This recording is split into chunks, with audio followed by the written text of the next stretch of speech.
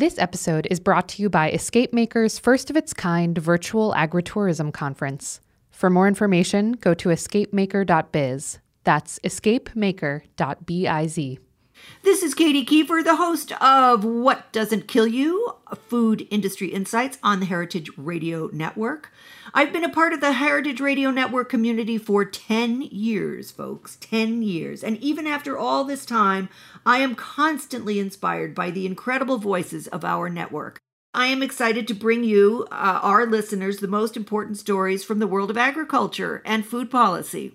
All of us here at HRN make food radio because we love it, not for any other reason, literally. This year, Heritage is celebrating its 10th anniversary, but we need your support to keep food radio going strong for the next decade. Please join the HRN community today by becoming a member. Go to the heritageradionetwork.org/donate right now, and you can even show some love for my show by selecting What Doesn't Kill You Food Industry Insights in the designation drop-down menu. Thank you so much for listening to Heritage Radio Network, and thank you so much for your support. We couldn't do it without you.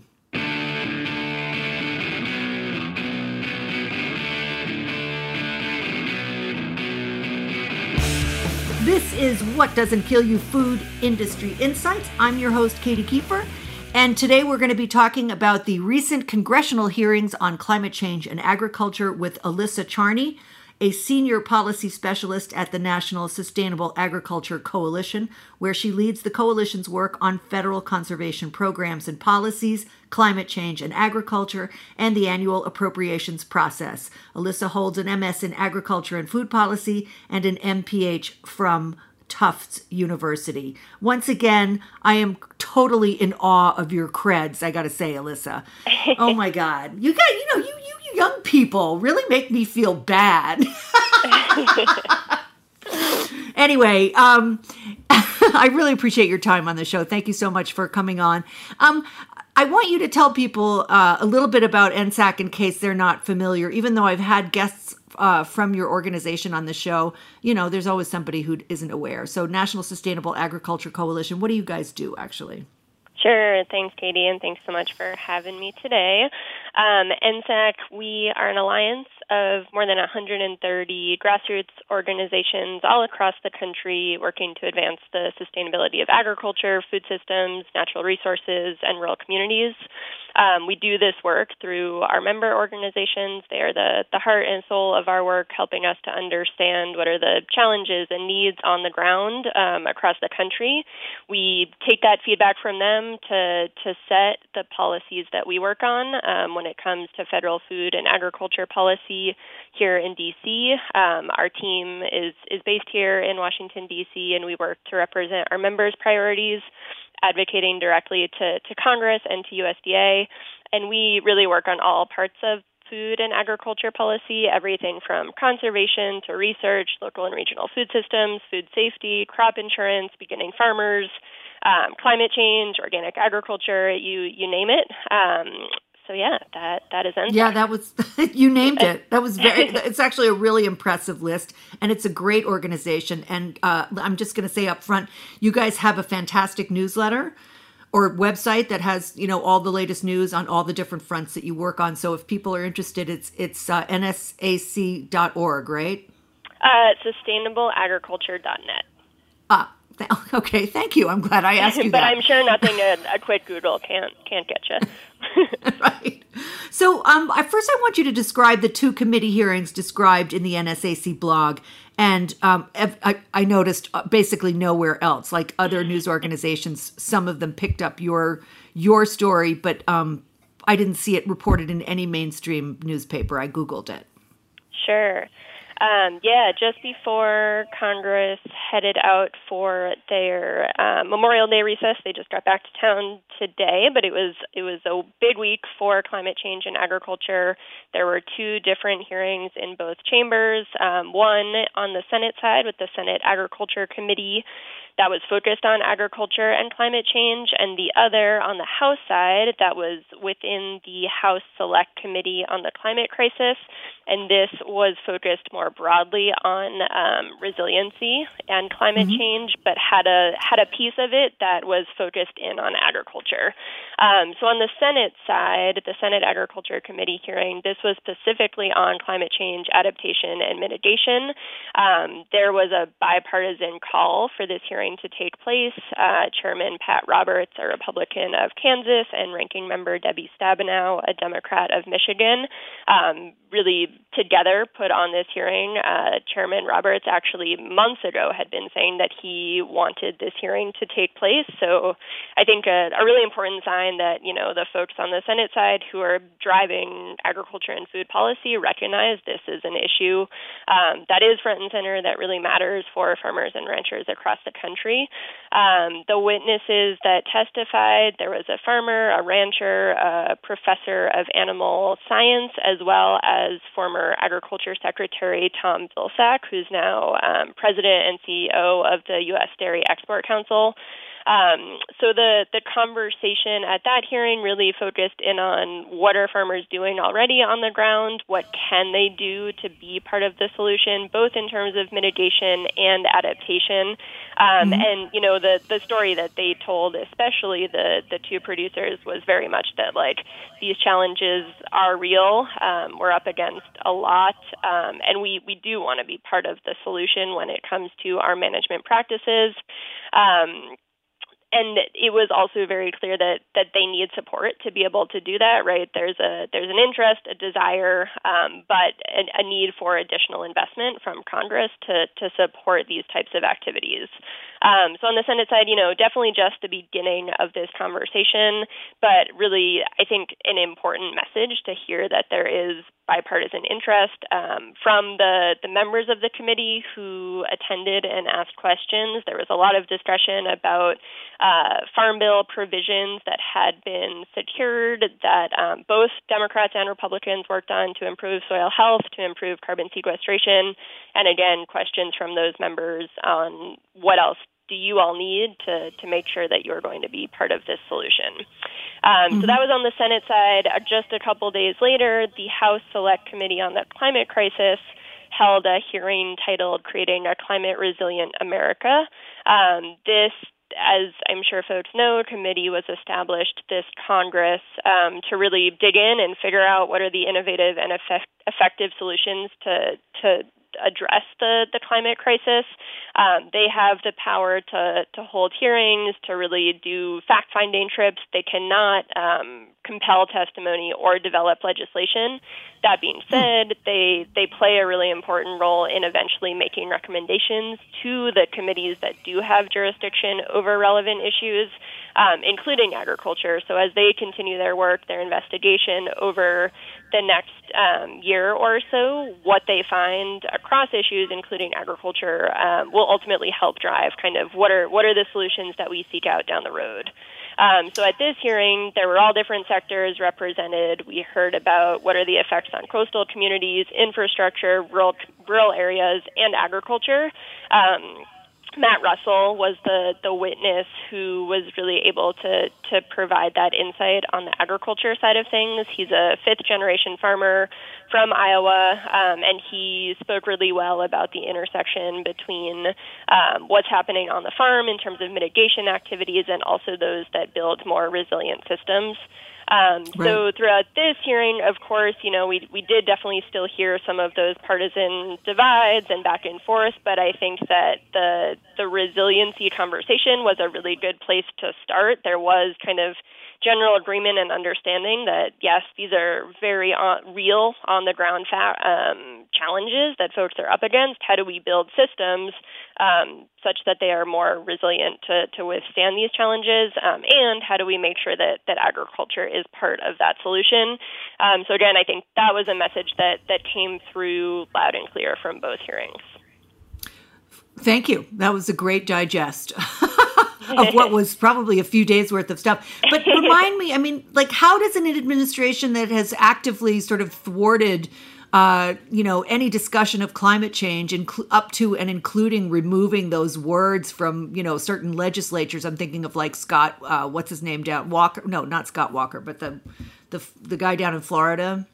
They don't believe in climate change. So how do they have discussions like this? I mean, you mentioned that there was some bipartisan bickering, and at the same time in the Senate committee, there was some bipartisan agreement.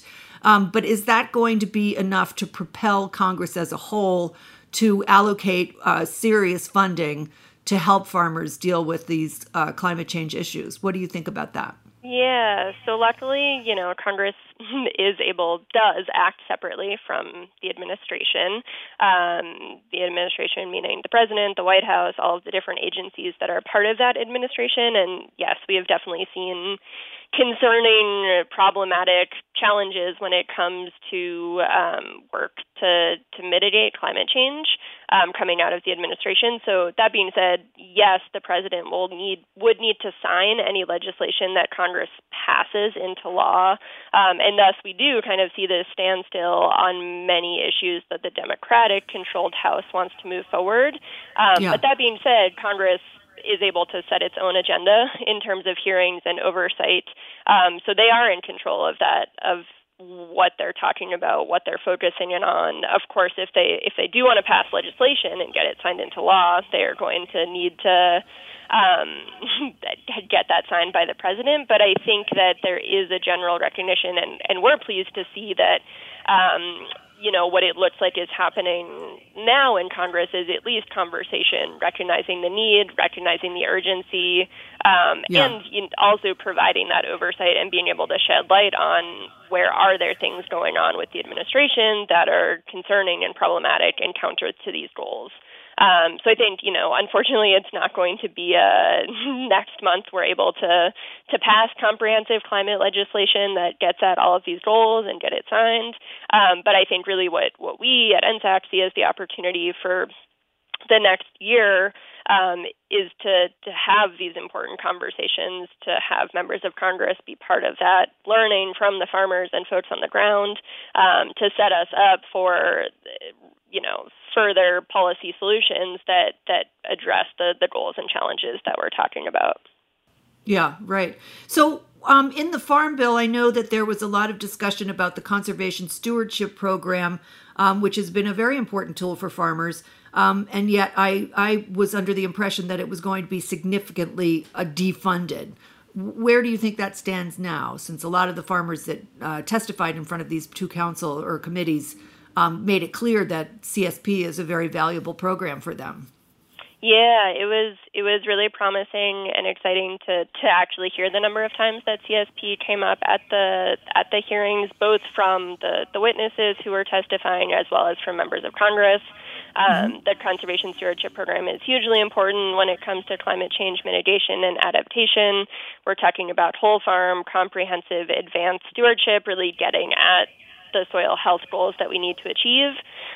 So yes, as you mentioned last year during the Farm Bill debate, the House bill proposed to eliminate the program entirely.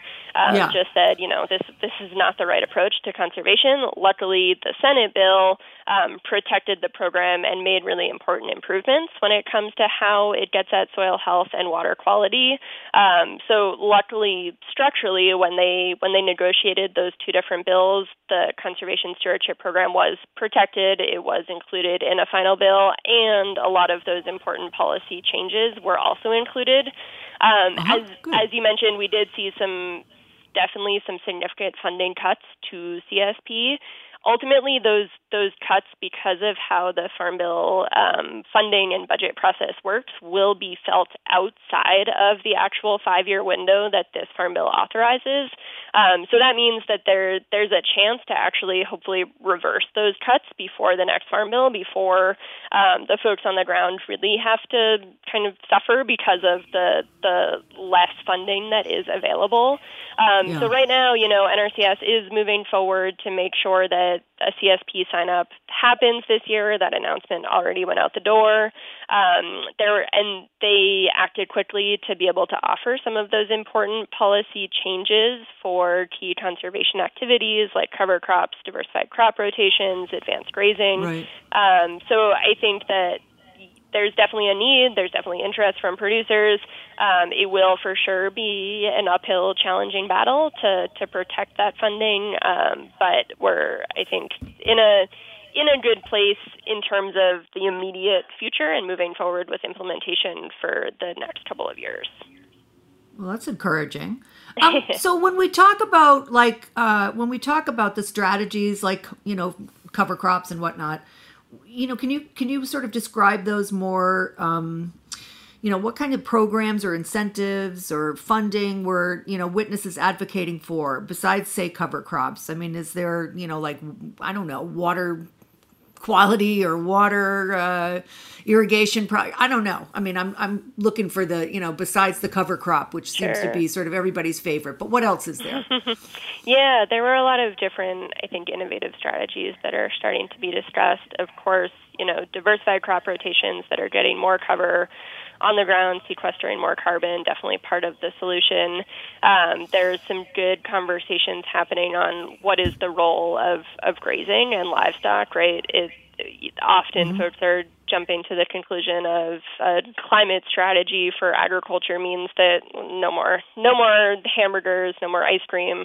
But I think that we see a lot of innovative ways through management-intensive rotational grazing that these livestock systems can absolutely be part of the solution as well to improve that soil health, improve that forage quality.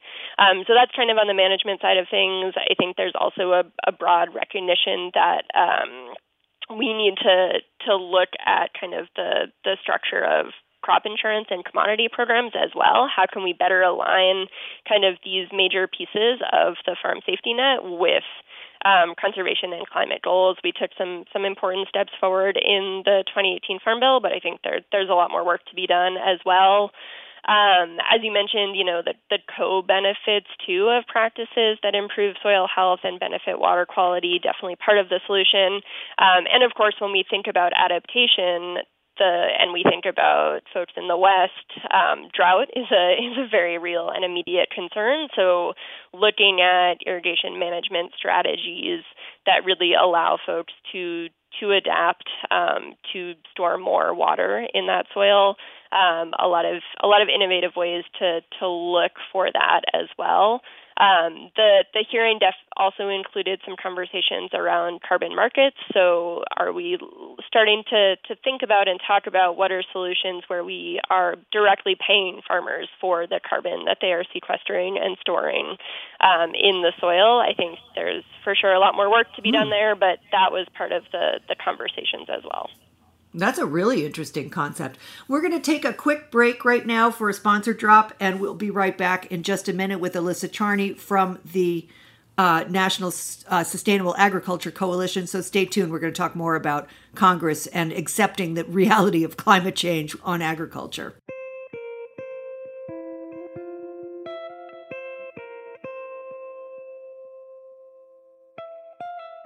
This episode is brought to you by EscapeMaker's first-of-its-kind virtual agritourism conference. Did you know that every $1 invested in tourism marketing returns on average $3 to $8 back? Not a bad ROI. Learn how to grow your agritourism business via 12 workshops entirely women-led. The local travel landscape is rapidly changing to meet the demands of the leisure, event, and corporate travel sectors. Whether you're a farmer or producer, a winemaker, a restaurateur, or a destination marketing organization, there's more opportunity than ever to capture these markets. The Virtual Agritourism Conference will provide you with insights and skills to keep your target demographic coming back for more. 14 speakers providing 6+ hours of education that you can watch at your convenience anytime on any device. Maximize your time, budget, and resources, and focus on creative solutions to help your business thrive. Presented by EscapeMaker and Fulton Stall Market, the full conference access pass is now available for purchase. Use the code HERITAGE2019 for $50 off a full pass at checkout. For more information and to purchase your pass, go to escapemaker.biz. That's escapemaker.biz. And we're back. This is What Doesn't Kill You, Food Industry Insights. I'm your host, Katie Kiefer, and we're talking about agriculture and climate crisis. One of the things I noticed, Alyssa, in the blog on this subject on your website, on the NSAC website, is something about how data and metrics related, or I guess my question is how will better data and better metrics related to carbon sequestration convince the Congress to allocate more funding towards programs that would track those numbers? In other words, that data helps farmers, correct me if I'm wrong, it helps farmers to understand how much carbon and water they're able to sequester through various types of crop rotations or various types of crops in general that they're planting. Is that the idea behind that idea, the idea of data metrics being funded more fully? Yeah, absolutely. Data and metrics are absolutely a big part of what is needed to be able to achieve these goals. You know, right now when we talk about Farm Bill conservation programs, we can talk about them in terms of acres, we can talk in terms of dollars, in terms of contracts, but we can't say, you know, as a result of this specific program, we sequestered this many tons of carbon. Same problem when it comes to nutrients making their way into our water. So we definitely need and want to see better data that we think makes sense for a lot of reasons. Being able to, of course, measure what are those conservation outcomes, but it also makes good sense for taxpayers, right? We want to be able to justify that taxpayer investment in these conservation activities. And it makes sense for the farmer, too. The farmers want to be able to adopt the practices and solutions that are the most effective and impactful, both for those conservation goals as well as for their bottom line. So this data is hugely important. And then, you know, as we start thinking about what do markets and payment structures look like, of course, you're going to need that data if you're looking to be able to make payments based on actual outcomes.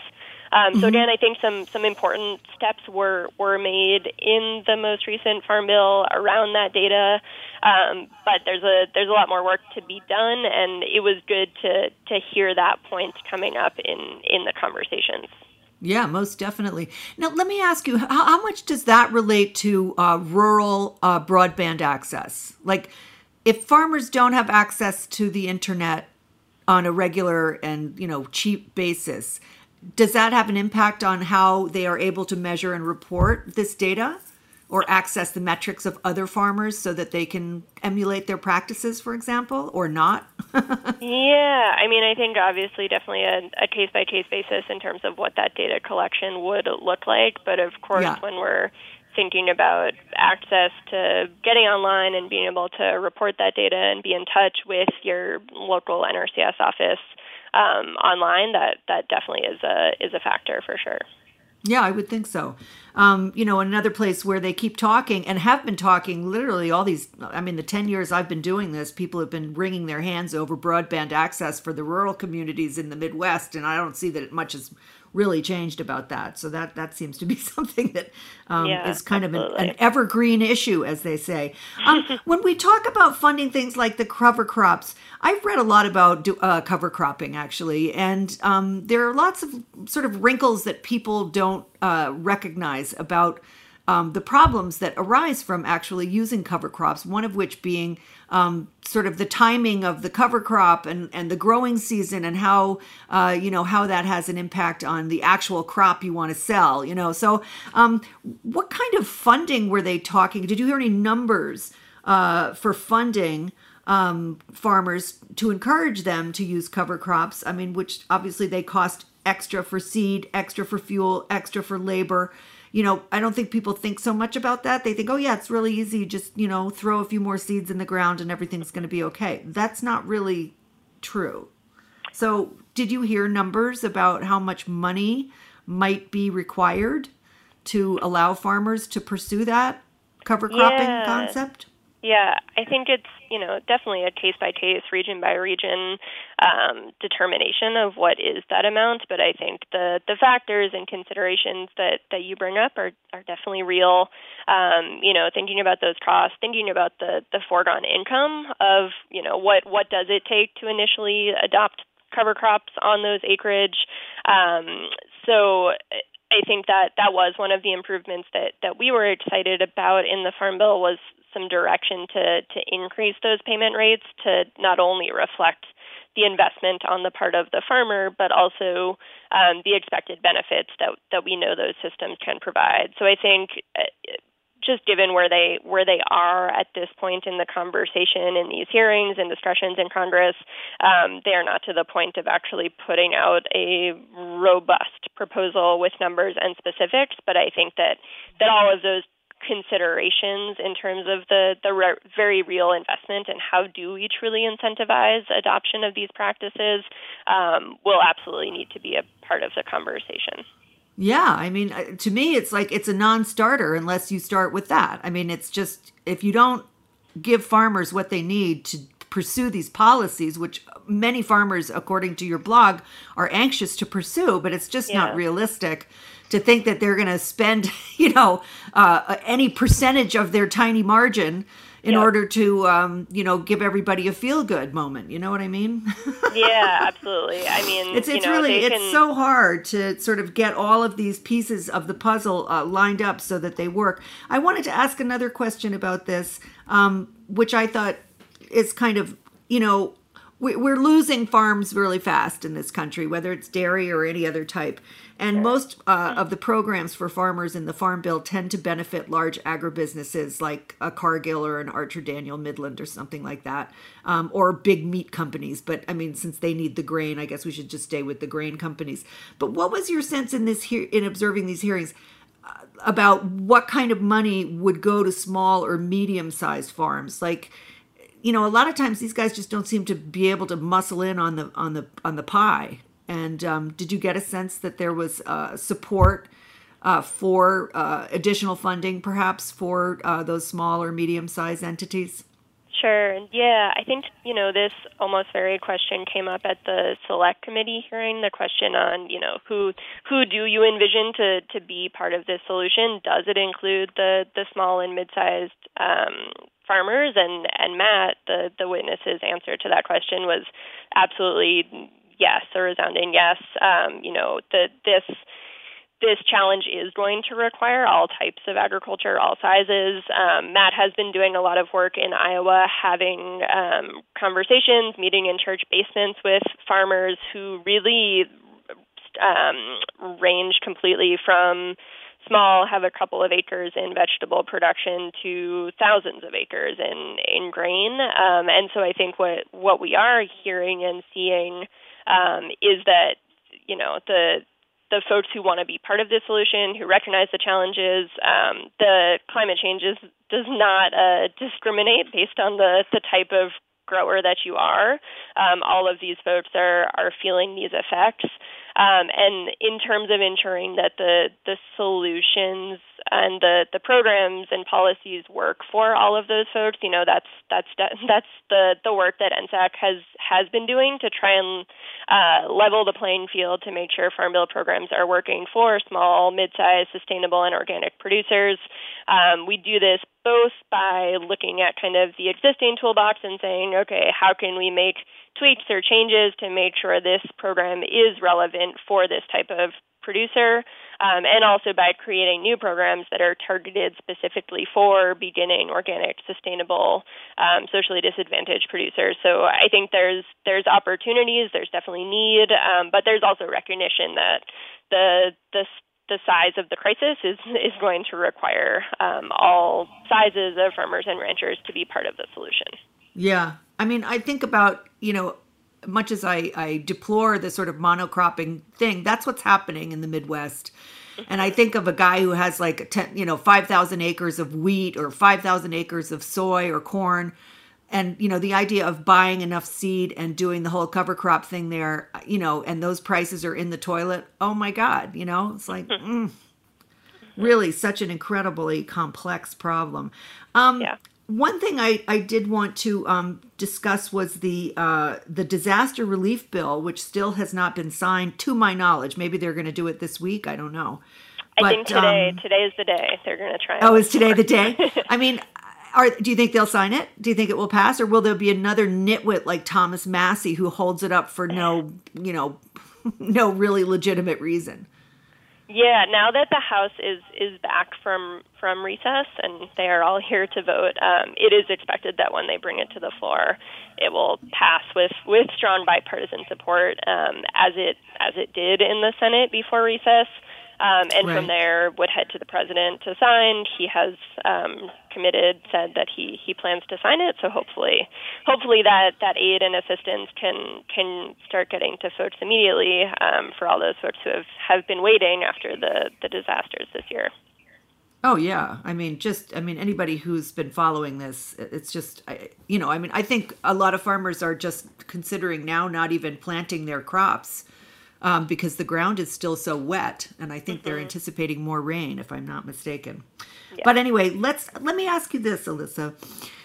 You look at Congress a lot, right? You guys work in Congress. How much, as a whole, do you think Congress understands what is actually going on with climate change and agriculture? Are they, as a body, better informed, or is it, are the people who are, like the Select Committee on Climate Crisis, I mean, are they the only ones in there that seem to understand this? Because there's still a lot of states that have very backward politicians who do not accept the realities of this, of these impacts. So do you feel like Congress is going to come together and actually do something in a fairly expeditious manner, say in the next year, in terms of developing funding mechanisms for all these programs we've been talking about? Yeah, I mean, I think the fact that these hearings are taking place is definitely a good sign that the very real and immediate challenge related to climate change and agriculture is on folks' radar. But I think absolutely there's more education and work to be done. I think that folks in the agriculture space on the agriculture committees are aware of the challenges that folks are up against when it comes to disasters and extreme weather and the frequency and all that they're facing. I think especially, but I think for members of Congress who maybe aren't in those districts where agriculture is not a big part of their work, I think there's more education and understanding to be done. I know that the Select Committee does have field hearings planned, and they do want to incorporate agriculture into kind of that learning and understanding and educational process, which I think is important, especially for members who maybe aren't. That's not something that they're working with their constituents every day. So I think the conversation is starting. There's a lot more work to be done, especially given the urgency. I do think, over the next year, we will start to see proposals be put out there in terms of kind of really mapping out, okay, what would a policy solution of incentives and support for agriculture to be part of the solution look like. I think we are and will continue to see those types of proposals. I think in terms of the actual, feasibility of getting those proposals passed and signed into law, what that timeline looks like remains to be seen. We've got a lot of back and forth and challenges, especially between the House and the White House. We've got an election year coming up. So I think that there are a lot of dynamics that will continue to make that challenging. But I think that what we see as the opportunity and the need right now is to be having these conversations, to be incorporating that feedback, and to be fleshing out what are the policy solutions that we need to see when it comes to climate change in agriculture. We will keep knocking on folks' doors in Congress to make sure that they're stepping up to take action. But, of course, a lot of challenging dynamics to push through as this process moves forward. Yeah, no question about that. So besides, let's talk for a second about what the programs either that exist or do not yet exist would most benefit the community as a whole. Would it be, I mean, how do you see them writing a policy that would, truly have an impact on how farming operates in this country? If you could wave your wand, Alyssa?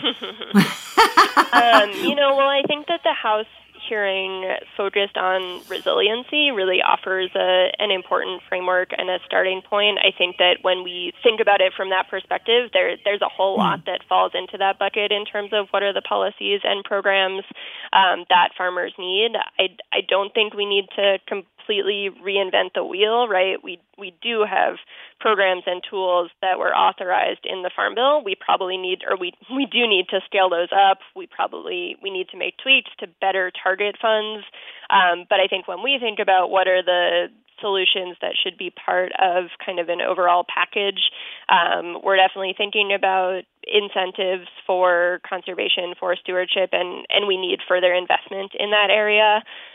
We also need to be thinking about the research side of things, right? If we want to really move the needle on what are the tools and practices and strategies available to farmers, we need an even stronger understanding of how all of these processes work for different types of operations, for sustainable growers. What does that look like? I think there's also absolutely a role for kind of regional food system infrastructure. We're talking about resilient communities. We're talking about how do we have different streams of income when folks are up against trade wars and disasters. So I think that's a part of the solution as well. And then again, looking at kind of the structure of crop insurance and commodity programs and conservation compliance, how do we further incorporate conservation and climate goals into this overarching structure? Yes. There's opportunity there as well. But again, I don't think we're talking about reinventing the wheel. We're talking about how do we scale up the tools, the innovation, the work that we know farmers are already doing, but get it to a point where agriculture can truly be part of a solution. And then I think there, as we've talked about, definitely interest in further expanding, thinking about carbon markets, thinking about what is the role of USDA to play as these conversations move forward. So I think, it's an exciting spot to be in that there's a lot of possibility, a lot of opportunity. And now is really the chance to dig in, to flesh out, to build upon the existing tools and programs that we have. Yeah, absolutely. And it was, I thought it was very encouraging that for the first time in my memory, candidates are actually talking with farmers, going out to the Midwest and offering, sort of interesting proposals for moving all of those ideas forward. So, I think if we manage to secure the presidency, if America manages to secure the presidency out from under the man in charge now, we might have, as before, unless we've completely blown ourselves up by then, we might have a chance. Anyway, this is your moment to promote your organization shamelessly.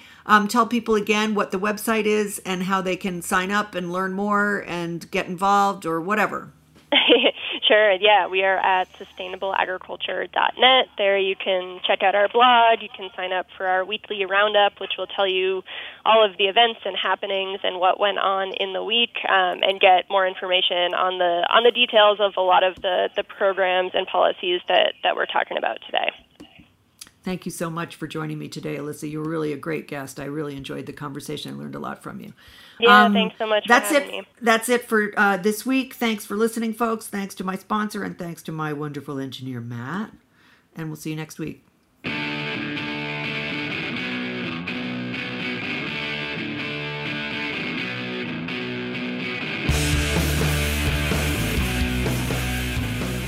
Thanks for listening to Heritage Radio Network, food radio supported by you.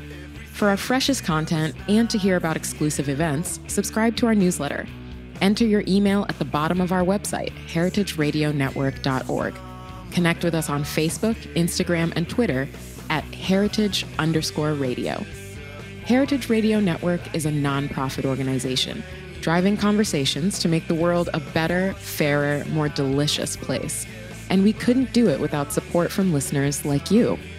Want to be a part of the food world's most innovative community? Rate the shows you like, tell your friends, and please join our community by becoming a member. Just click on the beating heart at the top right of our homepage. Thanks for listening.